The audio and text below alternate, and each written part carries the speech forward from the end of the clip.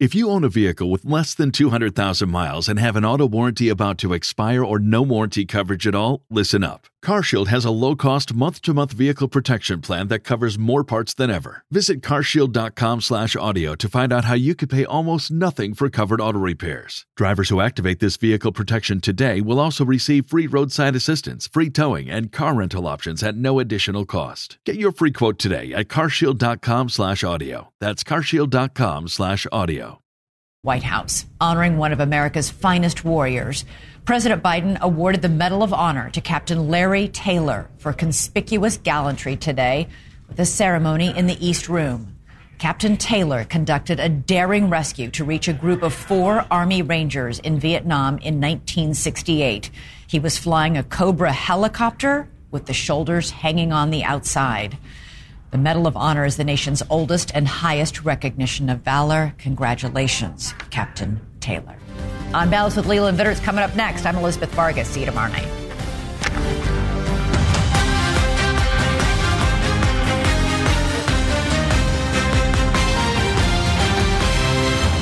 On the program tonight, crisis in the classroom. New York City schools scramble to make room for a fresh wave of illegal immigrants. What will sanctuary cities do now that the border crisis is in their town? The dam burst. I don't know how to get it clear. Hold, please. 911, what's your emergency? Austin, Texas cops tell robbery victims not to call 911 because they're too busy. What happens when police don't pick up the phone?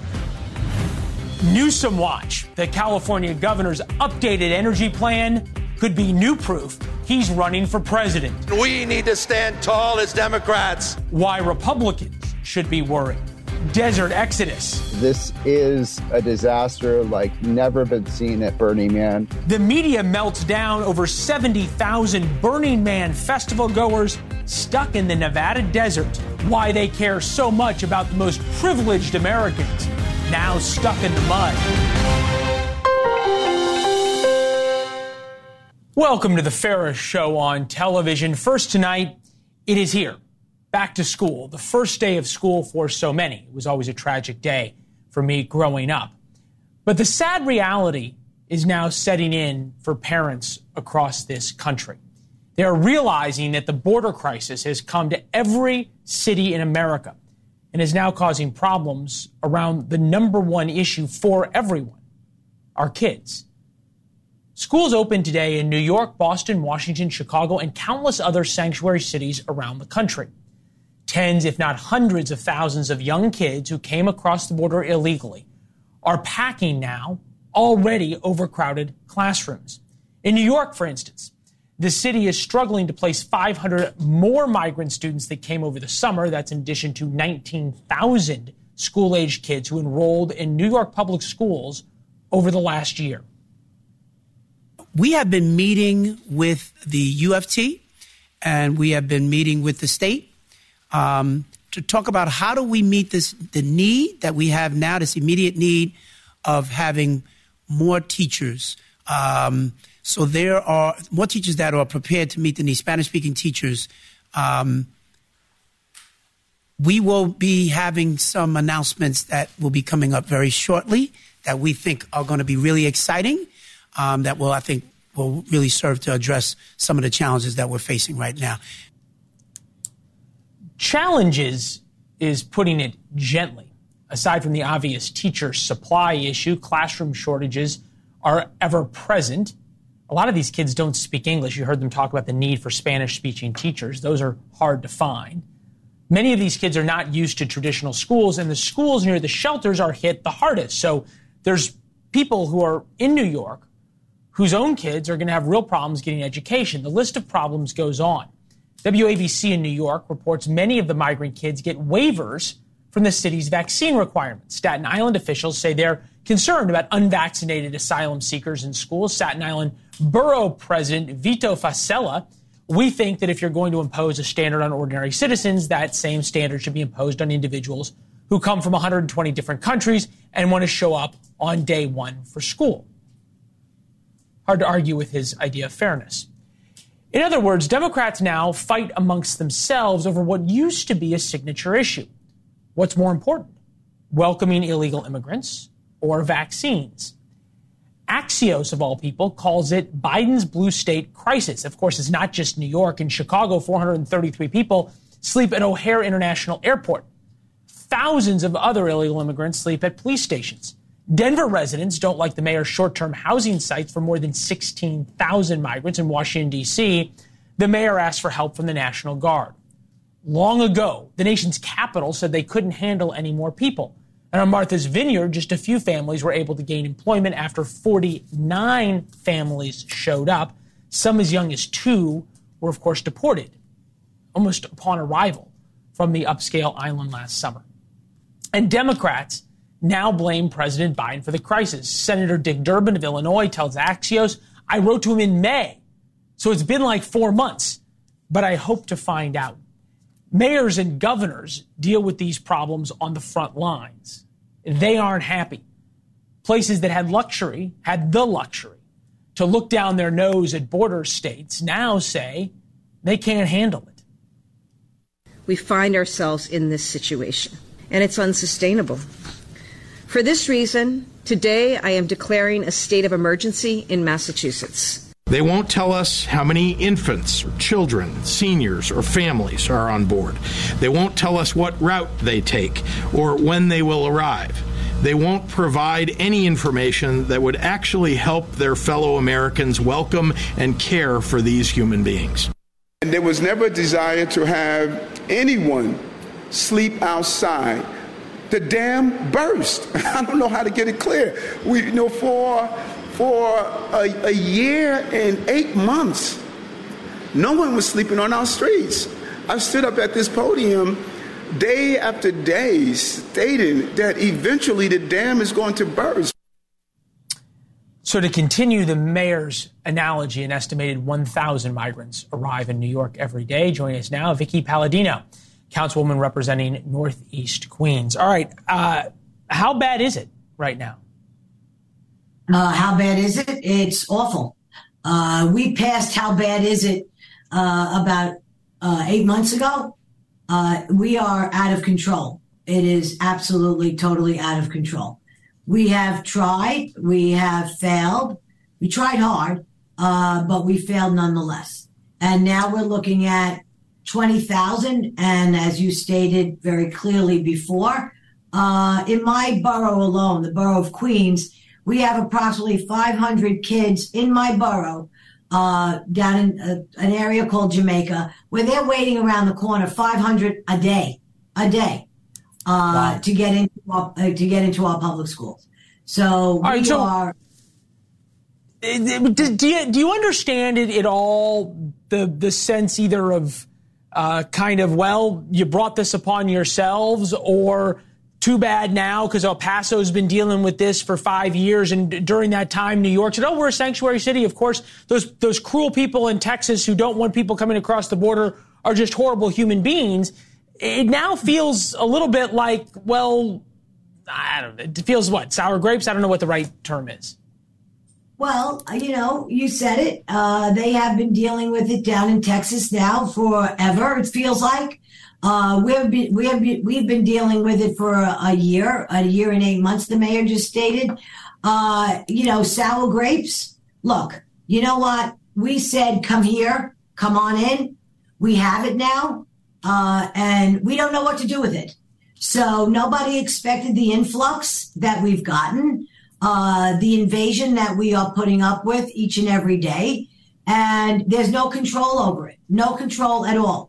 It's time for the Democrats in this state to put on their big boy pants, big girl pants, and toe the line. And by that I mean stop the buses, close the border. It's not going to happen.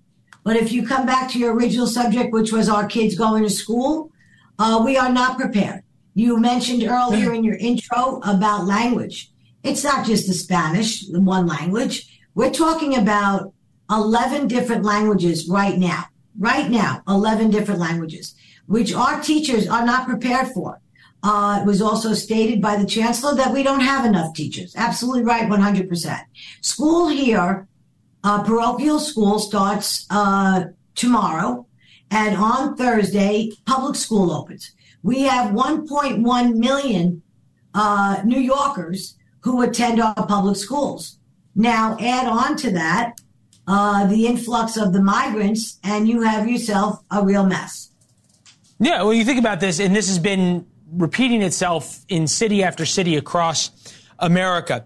You use the word invasion each and every day. I'm old enough to remember when Democrats said that Republicans who use terminology like that were racist.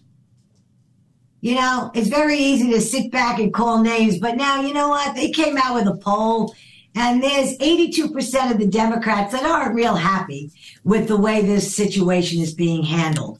So to hell with your names, because we're not buying it anymore. This is not racist. This is unsustainable. Change the verbiage. The verbiage no longer. I want to get to one quick thing. In Staten Island, and this is where a lot of cops and firefighters live, also a relatively conservative area for New York, there have been mass anti-immigrant protests. And look, you've laid out a case of why people would be very angry.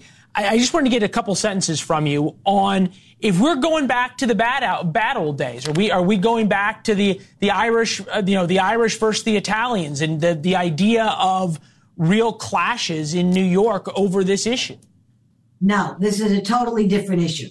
When the Irish and the Italians we migrated here from Europe, it was controlled. There was a certain amount of control. Ellis Island, you came through, you had to be sponsored, you had to work. You weren't coming here for a free ride. You were coming here to be an American. You didn't have 10, 12, 15 different newspapers in 12, 15 different languages. Look, we're a nation of immigrants. We welcome everybody. However, this is no longer a sustainable, heartless situation. Right. This is, let me separate that. Sorry. This is no longer sustainable. This is not a heartless situation. This is us dealing with look, you make a great point. And look, to be fair, there were a lot of people who were well-intentioned, who wanted to try to welcome people. And then the politics aside of it. Vicki, thank you. We'll talk soon, all right? I look forward to it. Thank you very much for the opportunity. I enjoyed it very much, as usual. Thank you. All right. Have a good night. You're welcome anytime. Thank you. The looming United Auto Workers strike puts President Biden in the middle between his two core constituencies. Union workers and climate change progressives sit at odds of the electric vehicle debate. They sit at odds of almost everything. And Union Joe does not know who to back. The union will strike all three major American auto workers on September 14th. They want 40% pay raises, cost of living adjustments, reinstated end-tier wage systems, and a 32-hour work week. But President Biden isn't calling the heads of the big three automakers to demand action that we know of. He isn't talking about how a strike would shut down hundreds of suppliers and put hundreds of thousands of their workers here in the United States out of a job. He's essentially saying, don't talk about this, never mind, not a big deal, because he believes it won't happen.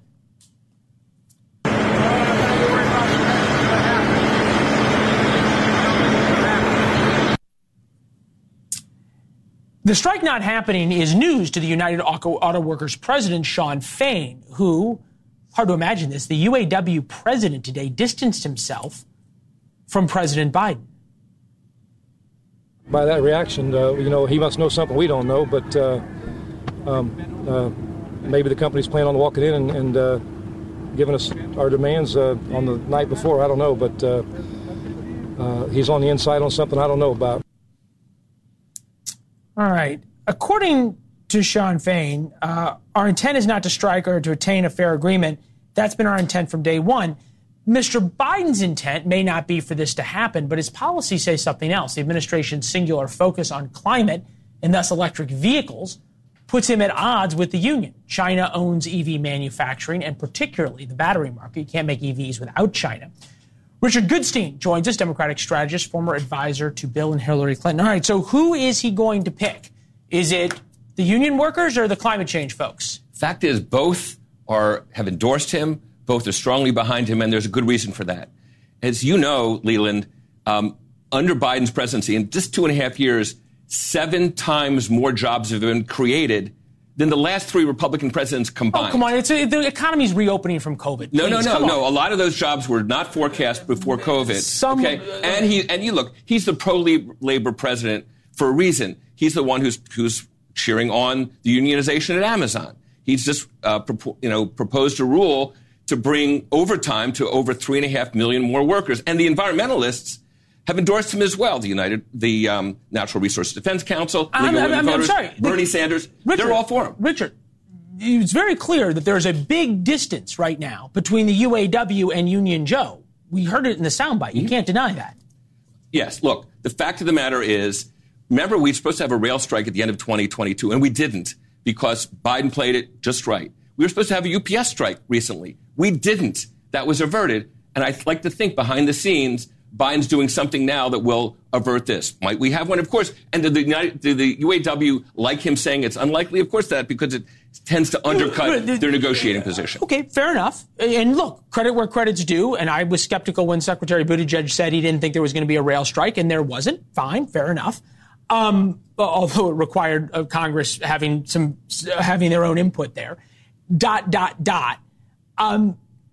Union workers have been leaving the Democratic Party. You can't deny that. It's why Donald Trump won in 2016 and union workers abandoned Hillary Clinton. We've got the data. Donald Trump just put this post. Sean Fain, the respected president of the United Auto Workers, can't even think about allowing all electric cars. They will be made in China. The auto industry in America will cease to exist. There's already a giant e-glut. They don't go far or long. They're very expensive, and the consumer must be given a choice. Vote for Trump, and I will stop this madness immediately. Mexico and Canada love Biden's idiotic policy. Save Michigan and the other auto states. Save the American consumer.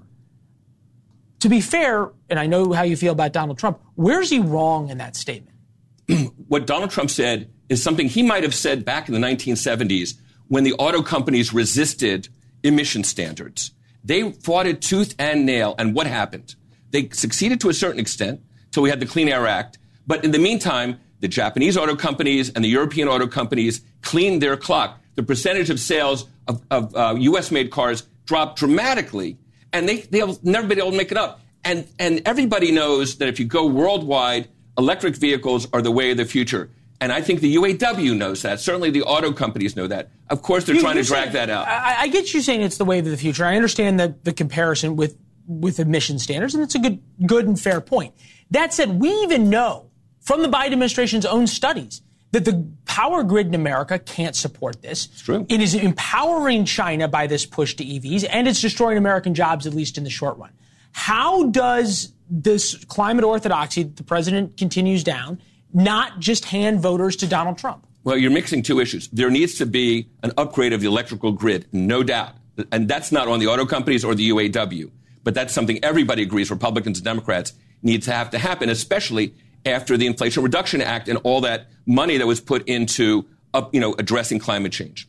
The fact of the matter is, if the UAW has its way and the auto companies have their way by dragging their feet, China will control the auto industry, not electric vehicles, but everything 20, 30 years from now. And that's exactly what Joe Biden's trying to keep from happening. When he talks about, governing from the middle out and the bottom up, that's who he's trying to help the very people who are in these unions. All right, fair enough. We'll see in a couple weeks whether the strike is averted. Either way, it's good to have you back. Thank you so much. Fun to see you. Appreciate it. All right, nothing gets the media's attention like a UAW strike, but nothing really gets their attention. I mean, full-on disaster coverage. Like 70,000 wealthy Americans stuck in a temporary disaster of their own making. Here's just a bit of our competitors covering this year's Burning Man festival in the Nevada desert. Tens of thousands of festival goers are trapped in the remote Black Rock Desert about 100 miles from Reno. 2 to 3 months of rain fell in just a matter of hours. It left tens of thousands stranded in the mud with dwindling supplies. Following intense rain, thousands remain stuck in Black Rock City. That's the site of Burning Man. And tonight, authorities are actually confirming a death investigation is underway. Death didn't have anything to do with the rain. A bunch of rich folks who went to the desert, got naked, did all sorts of drugs, and proved their cultural enlightenment until, just before it started to rain. It really looked apocalyptic when you see the people walking barefoot in such a cold with the children. A lot of people are simply picking up what they can carry and walking all the way back to the main gate road to meet with prearranged transportation such as Uber. They are literally just abandoning their campsites. Got a little mini river we're wading through. Don't get stuck in the mini river. You gotta go all the way around the mountain. Colby Hall is here, founding editor at Mediaite, On Balance resident philosopher. Colby, I just feel like the irony is totally lost on everyone covering this like it's a hurricane or a wildfire. Yeah, I don't know whether to laugh or cry over the coverage. It's more the former than the latter. I think there was indications initially that it was some sort of brewing humanitarian crisis, when really it was just play stupid games, win stupid prizes. It rained, and people, rich dudes, tech bros, ad execs who were going through midlife crises, whatever, when the going got tough, they dipped, they left. And it's kind of embarrassing for those people. There's some deeper context to this event that was artists, and there were some principles of like, leave no trace.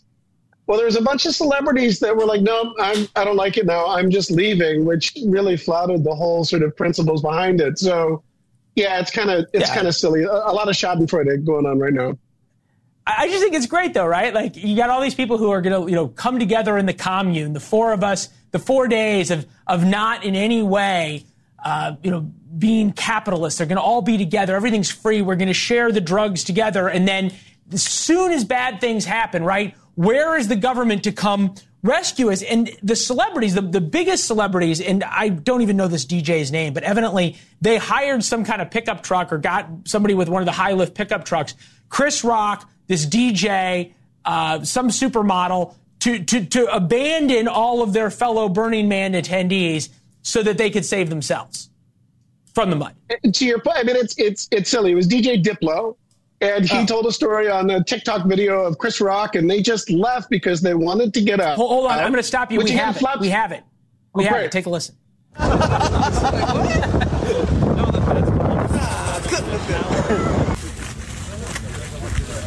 This if I could get a cold brew right now, I would just.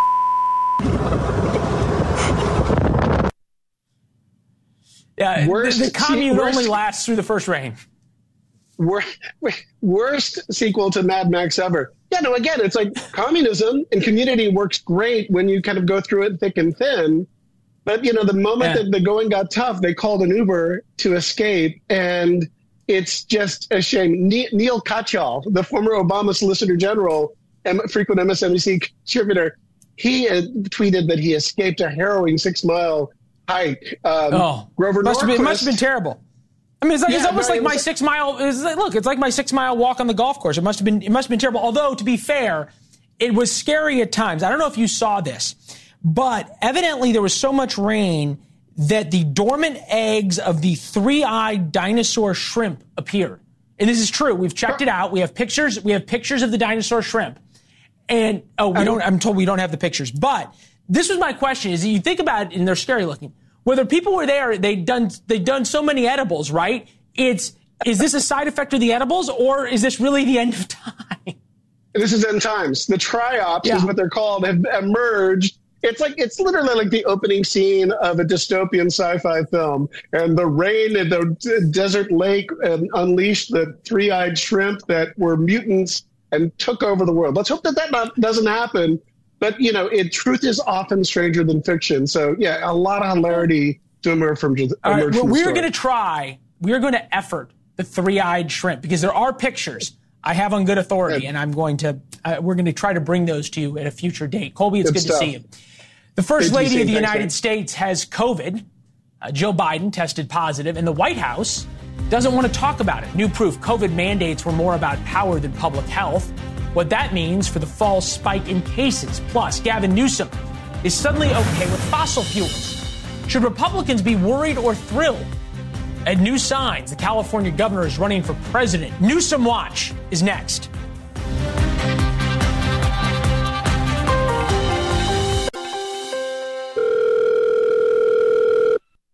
911, what's your emergency?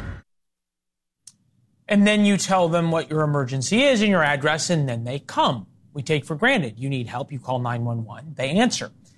except in many American cities, large cities, especially like Austin, Texas, where police put out this helpful flyer. If you get robbed on your way back from a bank or ATM, call 311 or make an online report.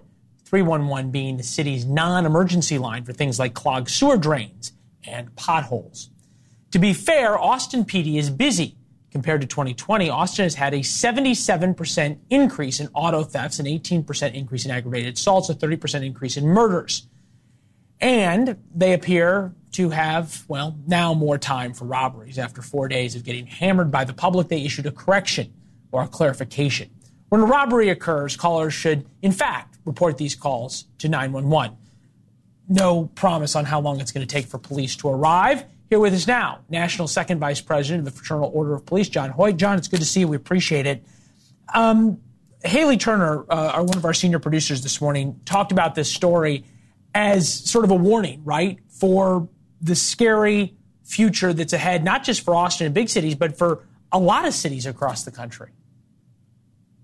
Absolutely. I mean, just when you think it can't get much worse, you see a policy that's driven as a result of misguided politicians and their policymaking, driving good law enforcement out of a city like Austin. And I wish I could tell you Austin's the only city you're seeing that in, but it's not.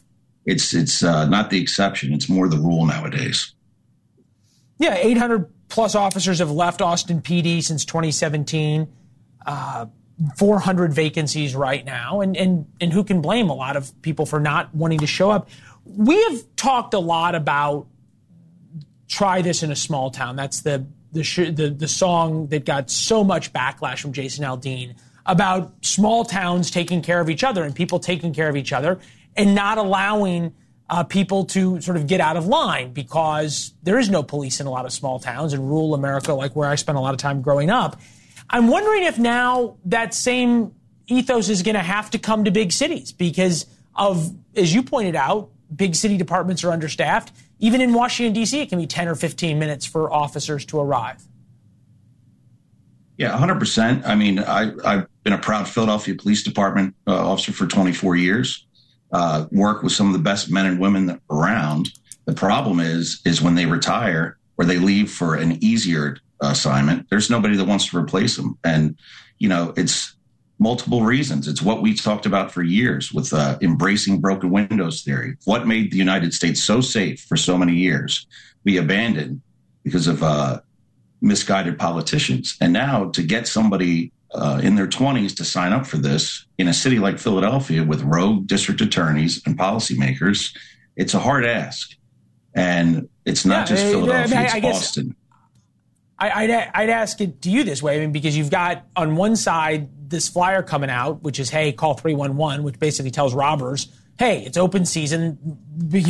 People are being told not to call the police. But the flip side, from the police standpoint, I'd ask you, I mean, would you tell your son or daughter now to sign up to be a cop? Well, that's a great point. And that's one of the things we talk about at the FOP is we were always our best marketers. So it's generational. I'm first generation law enforcement, but that was always a huge thing, is that you would see generation after generation following their father or mother's footsteps. You're not seeing that anymore because of the realities of what some people have made this job. You know, we talk about the numbers and how short we are and the, like you said, 30% increase in homicides in Austin. And that's important. But the other thing we're not talking about is the human element. All right. So when you're the victim of a crime, the victim of a robbery, something of yours has been taken by force from somebody else. And for most people, it's going to be one of the most traumatic experiences of their life. And when we tell them to just call 311 and make a report, there's a lot more to law enforcement than taking reports.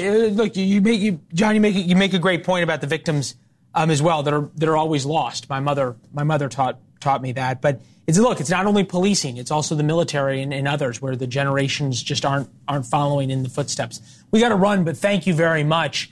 Coming up, Alex Murdaugh claims a court clerk tampered with the jury in his murder trial. Is this the get out of jail free card for the man convicted of killing his wife and son?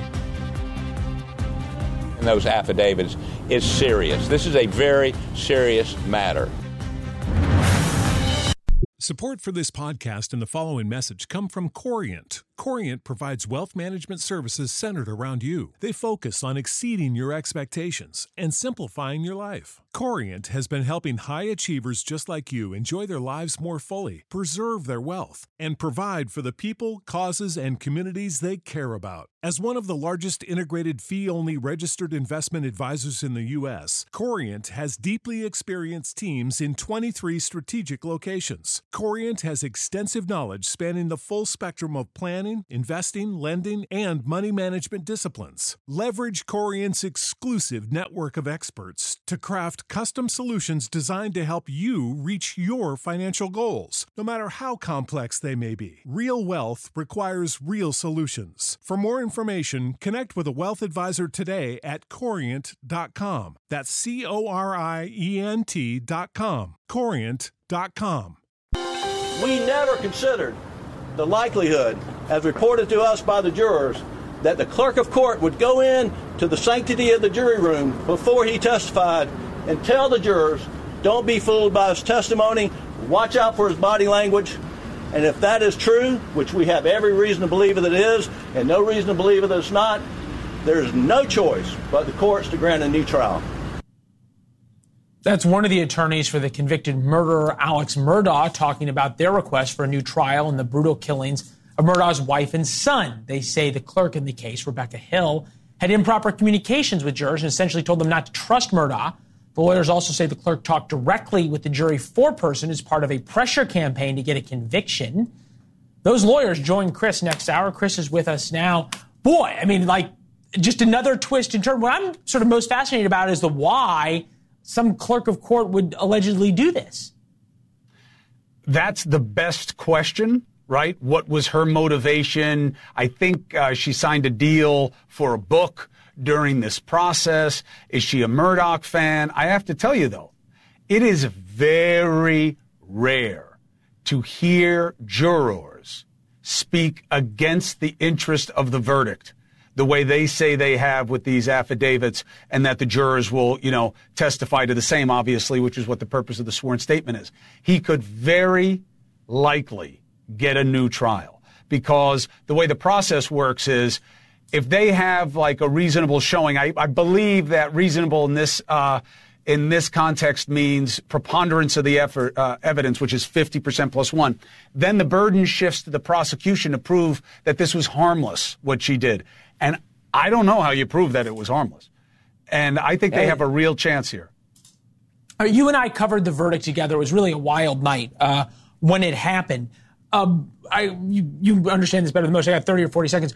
What is the lawyer's case for the next jury is going to have a different verdict? Well, look, I mean, this is the burden of our system. They're not even arguing that the evidence wasn't there. They're arguing that the process was perverted. And that's all they need to get a new trial. Could he lose again? Absolutely. But you got to do it the right way. And this is the burden with all prosecutions, and we see it in our politics as well. The legitimacy of the prosecution matters, and they have a case to make, these guys. Yeah, it's wild. As soon as I heard about it this morning, I knew you were going to have some great guests on it, and I know you'll have some good questions for them about how a new trial could play out. Top of the hour there, the trial attorneys for Murdaugh. And pretty cool that the attorneys are sticking by him through all this and through the appeal. Chris, thanks. We'll see you in a minute. Some of your thoughts post-Labor Day weekend when we come back.